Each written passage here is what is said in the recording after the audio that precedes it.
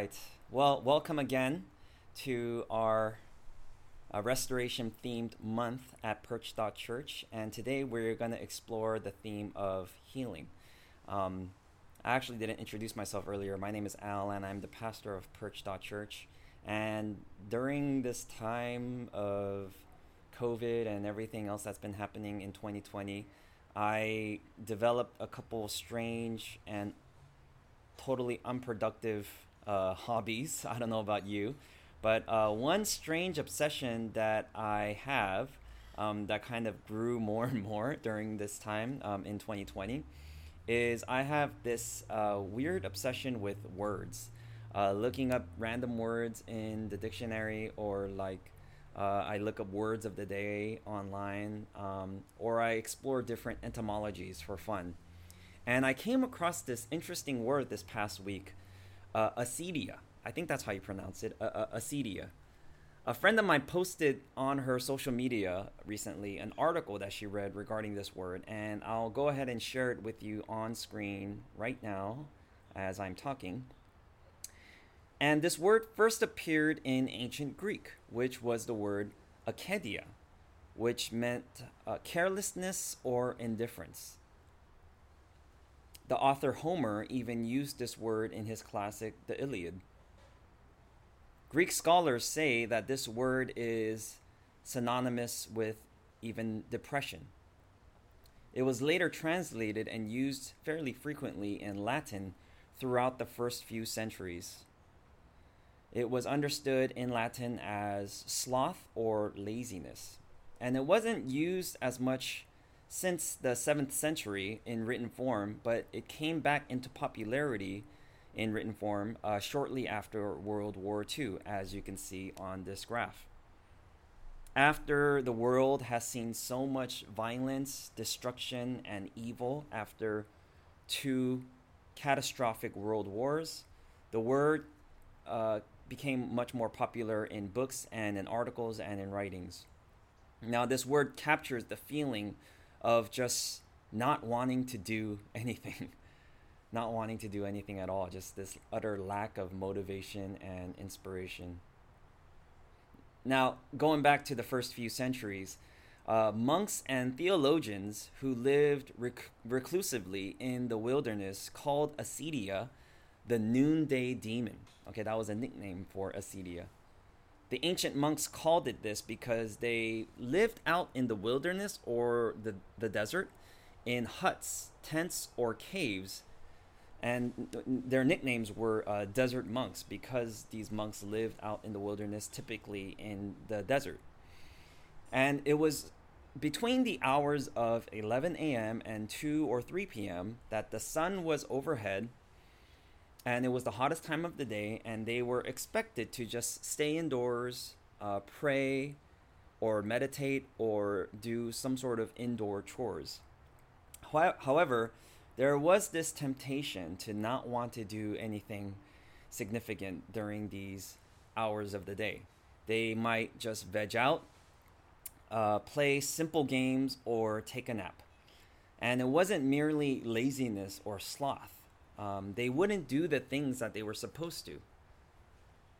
And I wonder if this word acedia resonates with any of you. I know that it resonates with me because it's not merely just laziness or sloth that I'm experiencing.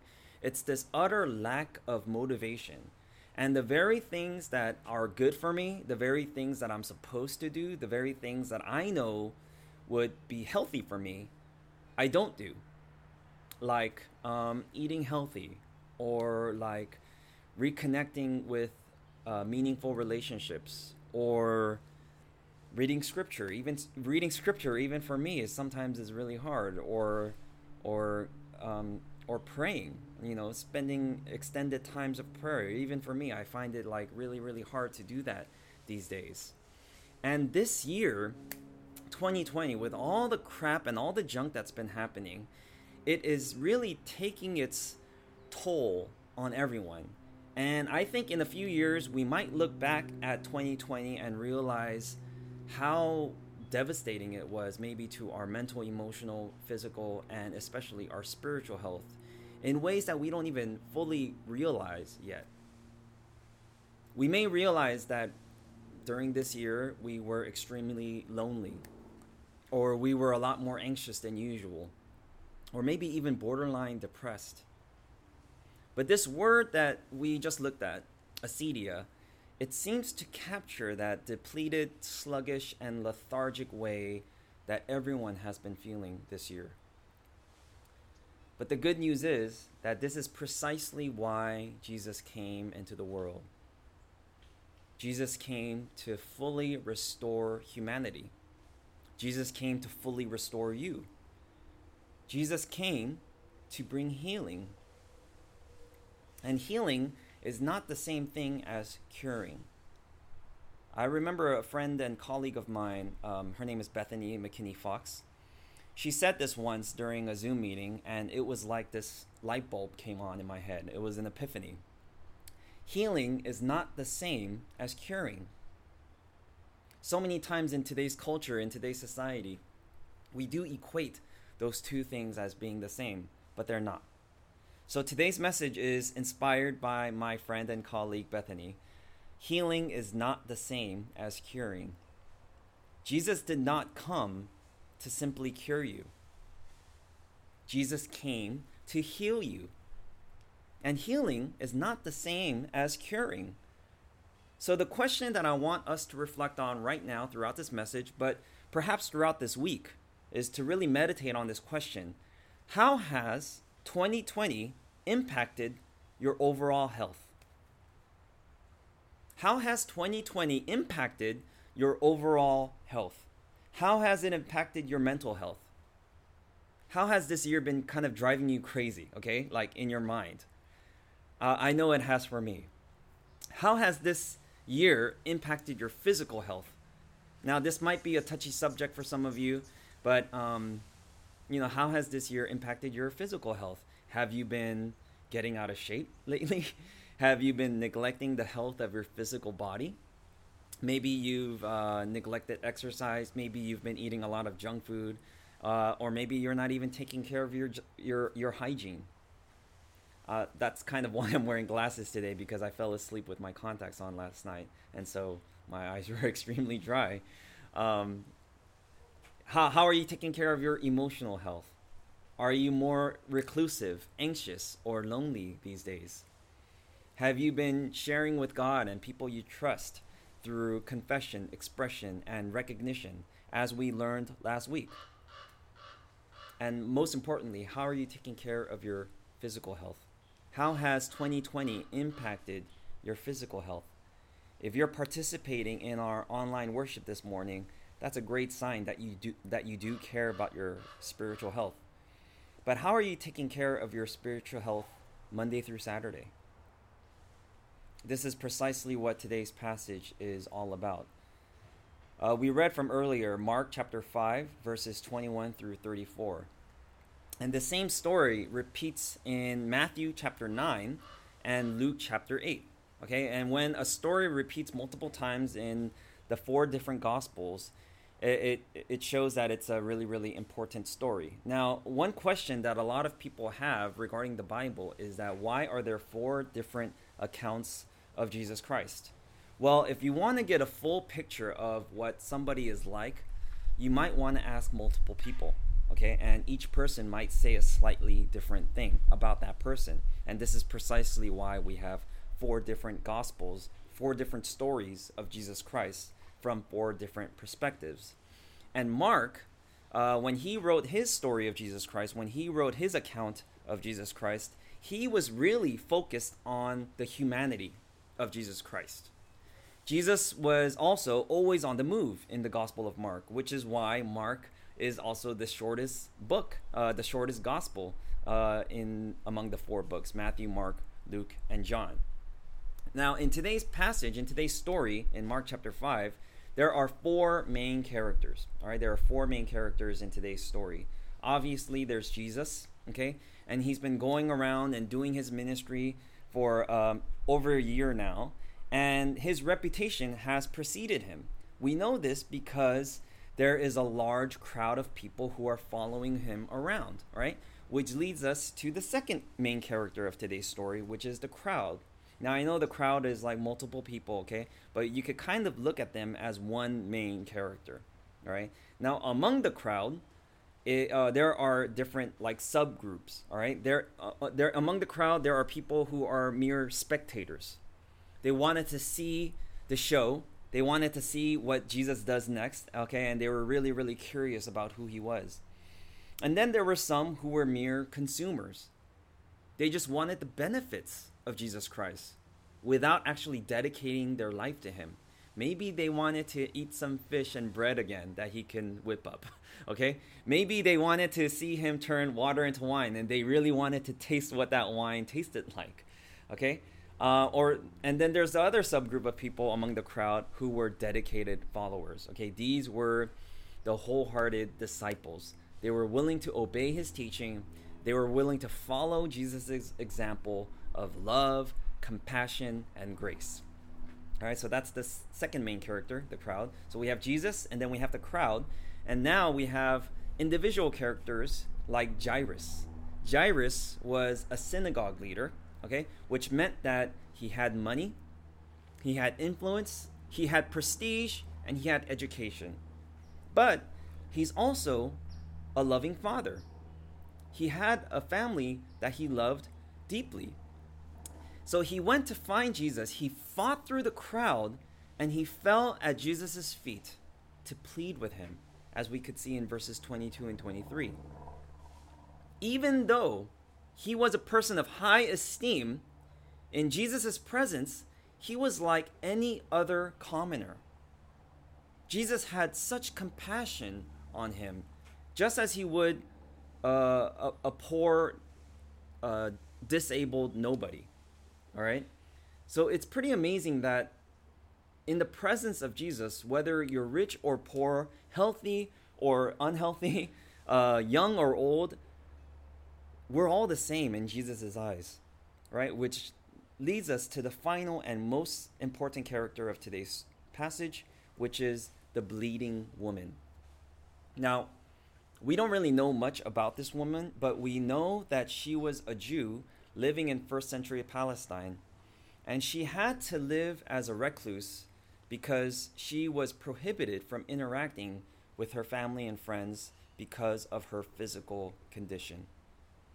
We're not exactly sure what this woman's condition was, but we do know that it's significant enough to make her considered to be ceremonially unclean.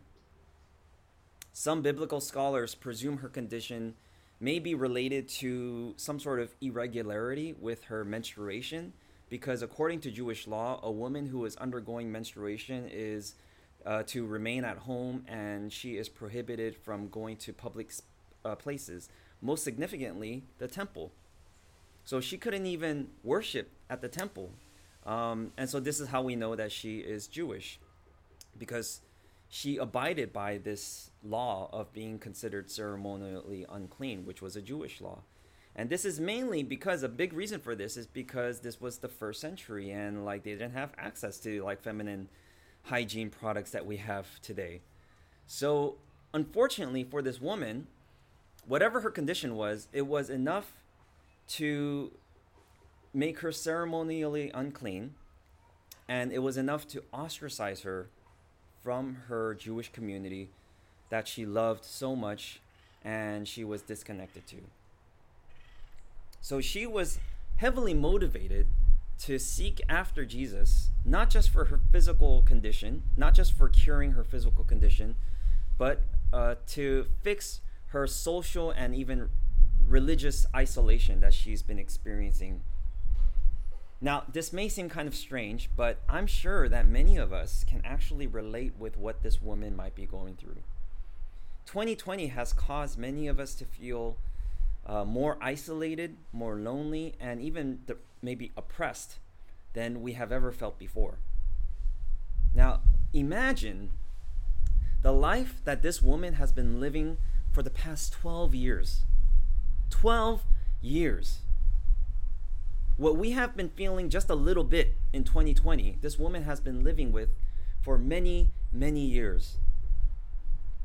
So this woman, feeling desperate, She's at the end of her rope. She spent all her money on trying to get healed, but only to find it getting worse and worse. She sought after Jesus to cure her of her condition.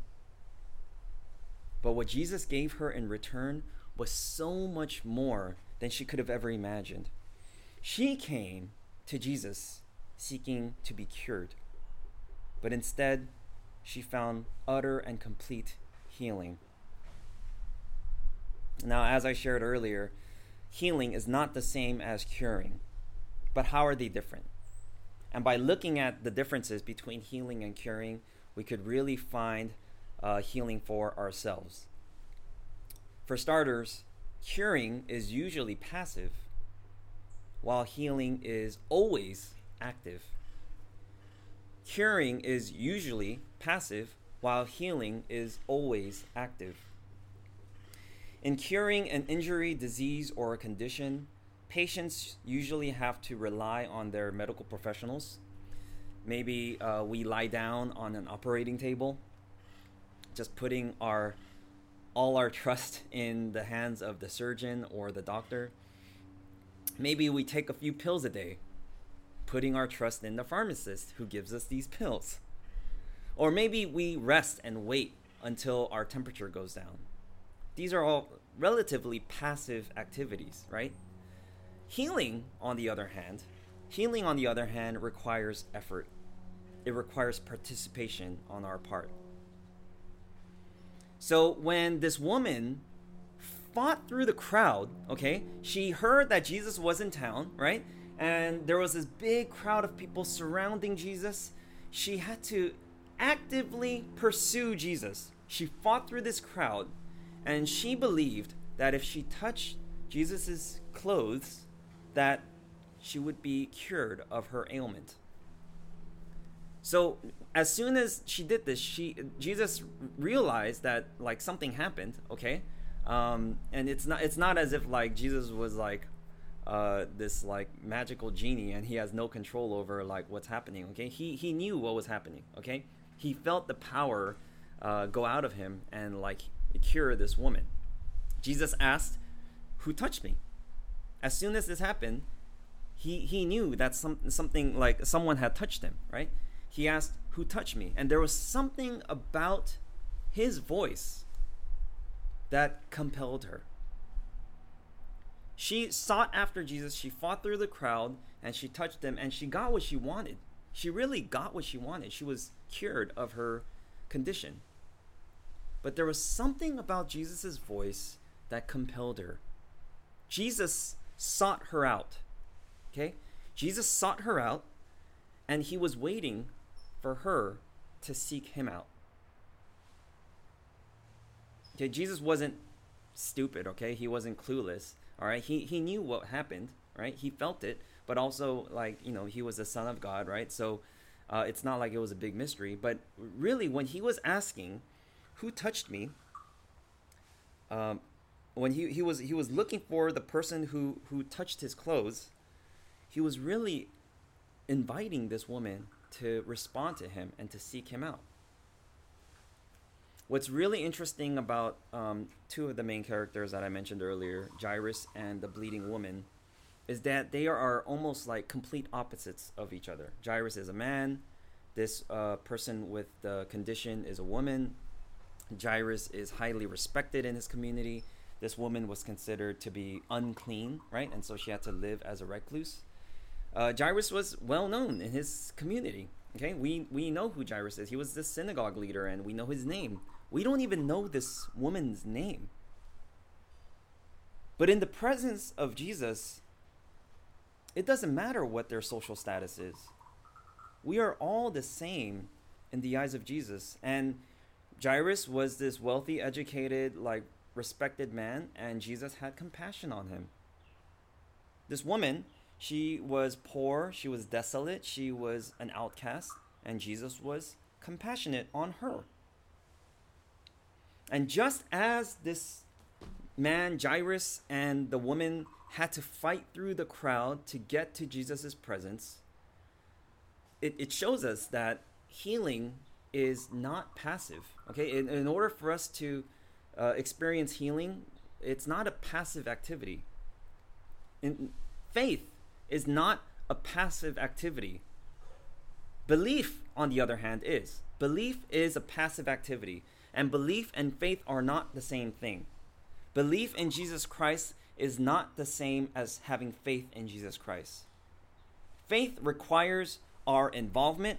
Faith demands that we seek after God. Faith expects us to put in the effort.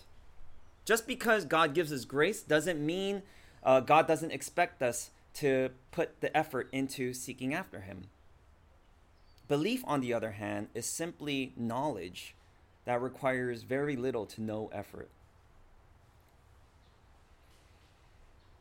The other aspect of curing and healing is this. Curing is physical, while healing is holistic. Curing is physical, while healing is holistic. Curing is usually a one-dimensional response to a singular problem. Healing, on the other hand, brings wholeness or completeness to the entire person. Okay? Curing is usually one-dimensional, while healing is three-dimensional or multi-dimensional. This is why Jesus sought after this woman. It wasn't enough for Jesus simply to cure her body. He wanted to see this woman fully restored. Okay, not just her physical health, but he wanted to see this woman reconnect with her family. He wanted to see this woman worshiping God in the temple. He wanted to see this woman succeed in her career or her family life or her social life. And he wanted to see this woman do good in the community and be physically healthy. Okay? It's not that he didn't care about her physical health. It's that he cared about her physical health and her social health and her spiritual health and her mental health and her emotional health. This is what's so beautiful about having faith in Jesus Christ. It's not just one-dimensional, okay? It's multi-dimensional. God wants you to be whole, to be complete. This is exactly why later on in Mark chapter 12, when a group of religious leaders approached Jesus and asked him, "What is the greatest commandment in all of God's laws?" Jesus responded by saying, "Love the Lord your God with all your heart, with all your soul, with all your mind, and with all your strength." Love the Lord your God with all your heart, soul, mind, and strength, with your entire being. God doesn't want us to just give us relief in one area, okay? He wants to make us complete, and he wants to bring healing to our entire being. Now, one struggle that I have, okay, I'm just gonna totally be honest with you and confess this in public. This is being recorded, and and I'm kind of like maybe shooting myself in the foot here, but one thing that I struggle with is judging people. I have a tendency to judge people pretty hard. I'm gonna angle this a little bit because the sun is pretty bright. Now, I don't know if anyone else struggles with this, but I have a tendency to like judge people pretty hard, okay? And I can't I can't help it. But the type of people that I judge a lot these days are people who are very, very accomplished in one area of their life and totally neglect every other aspect of their lives, okay? I don't know if you know anyone who's like this, all right? But you probably do, okay? They might have a very, very successful career. Maybe they have like thousands of followers on their social media. Maybe they make a lot of money, or maybe they were born into a family with a lot of money. Maybe they're like physically fit. Maybe they're like extremely in shape, right? But because they're so accomplished in one area, they totally neglect every other area of their lives. Maybe they're a very successful doctor or surgeon, and they're a completely bad father or something, okay? Maybe they have like thousands of followers on social media, but they're just like the most selfish and like horrible human being, okay? Maybe they make a lot of money, but they're extremely greedy and they are totally like not caring for anyone else, okay? Maybe they're like extremely physically fit, but that also means that they're very, very vain and they kind of look down on everyone who is not physically fit. There is something deeply wrong with that in today's society. I think, and maybe a lot of it has to do with the internet or social media, but like because people might be accomplished in one area, that's all they portray of themselves. And that's the only mask that they wear. And behind that mask, we don't see their brokenness. We don't see their lack of health in relationships.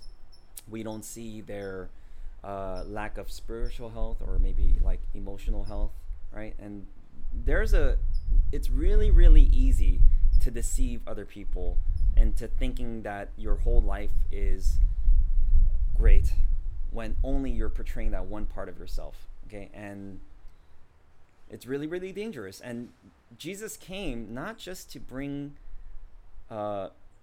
goodness into just one aspect of your life. He wants your entire life to be healthy, right? Jesus didn't come to just bring relief, right? He wants us to be complete and whole human beings, which brings me to the last difference between curing and healing. Curing brings relief, while healing brings peace. Curing brings relief, while healing brings peace. Let's look at the last few verses of today's passage, which are verses 32 through 34. But Jesus kept looking around to see who had done it or who had touched him. Then the woman, knowing what had happened to her, came and fell at his feet, trembling with fear, told him the whole truth. He said to her, "Daughter, your faith has healed you. Go in peace and be freed from your suffering." This woman, when Jesus was asking who touched him, she could have just ran away, right? But something about him like compelled her to stay. Something about his voice, all right? Something about the way that he was asking just compelled her. And this woman was afraid that she might be in trouble.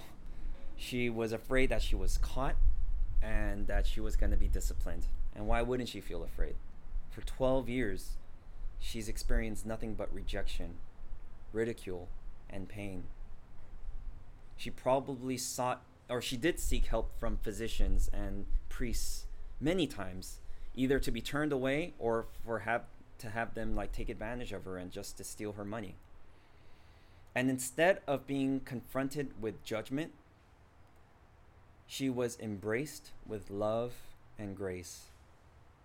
And this is what God does for us. When we feel like we should be rejected or disciplined or judged or turned away, God embraces us. And we know this because the first word that Jesus uses when he speaks to this woman is daughter. The first thing that Jesus calls this woman is daughter. Now, presumably, this woman could have been older than Jesus. Jesus was either 30 or 31 at the time, and this woman had been suffering for 12 years of her adulthood.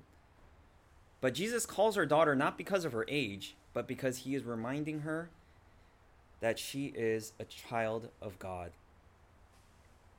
He is reminding her that she is a child of God. So the first word that comes out of his mouth towards this woman is a word of restoration,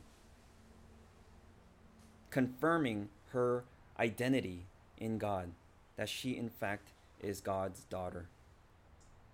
And there are three other words in Jesus' response to this woman that's very significant, okay? Heal. In Jesus' response in verse 34, he said, "Your faith has healed you." And what what he's talking about is that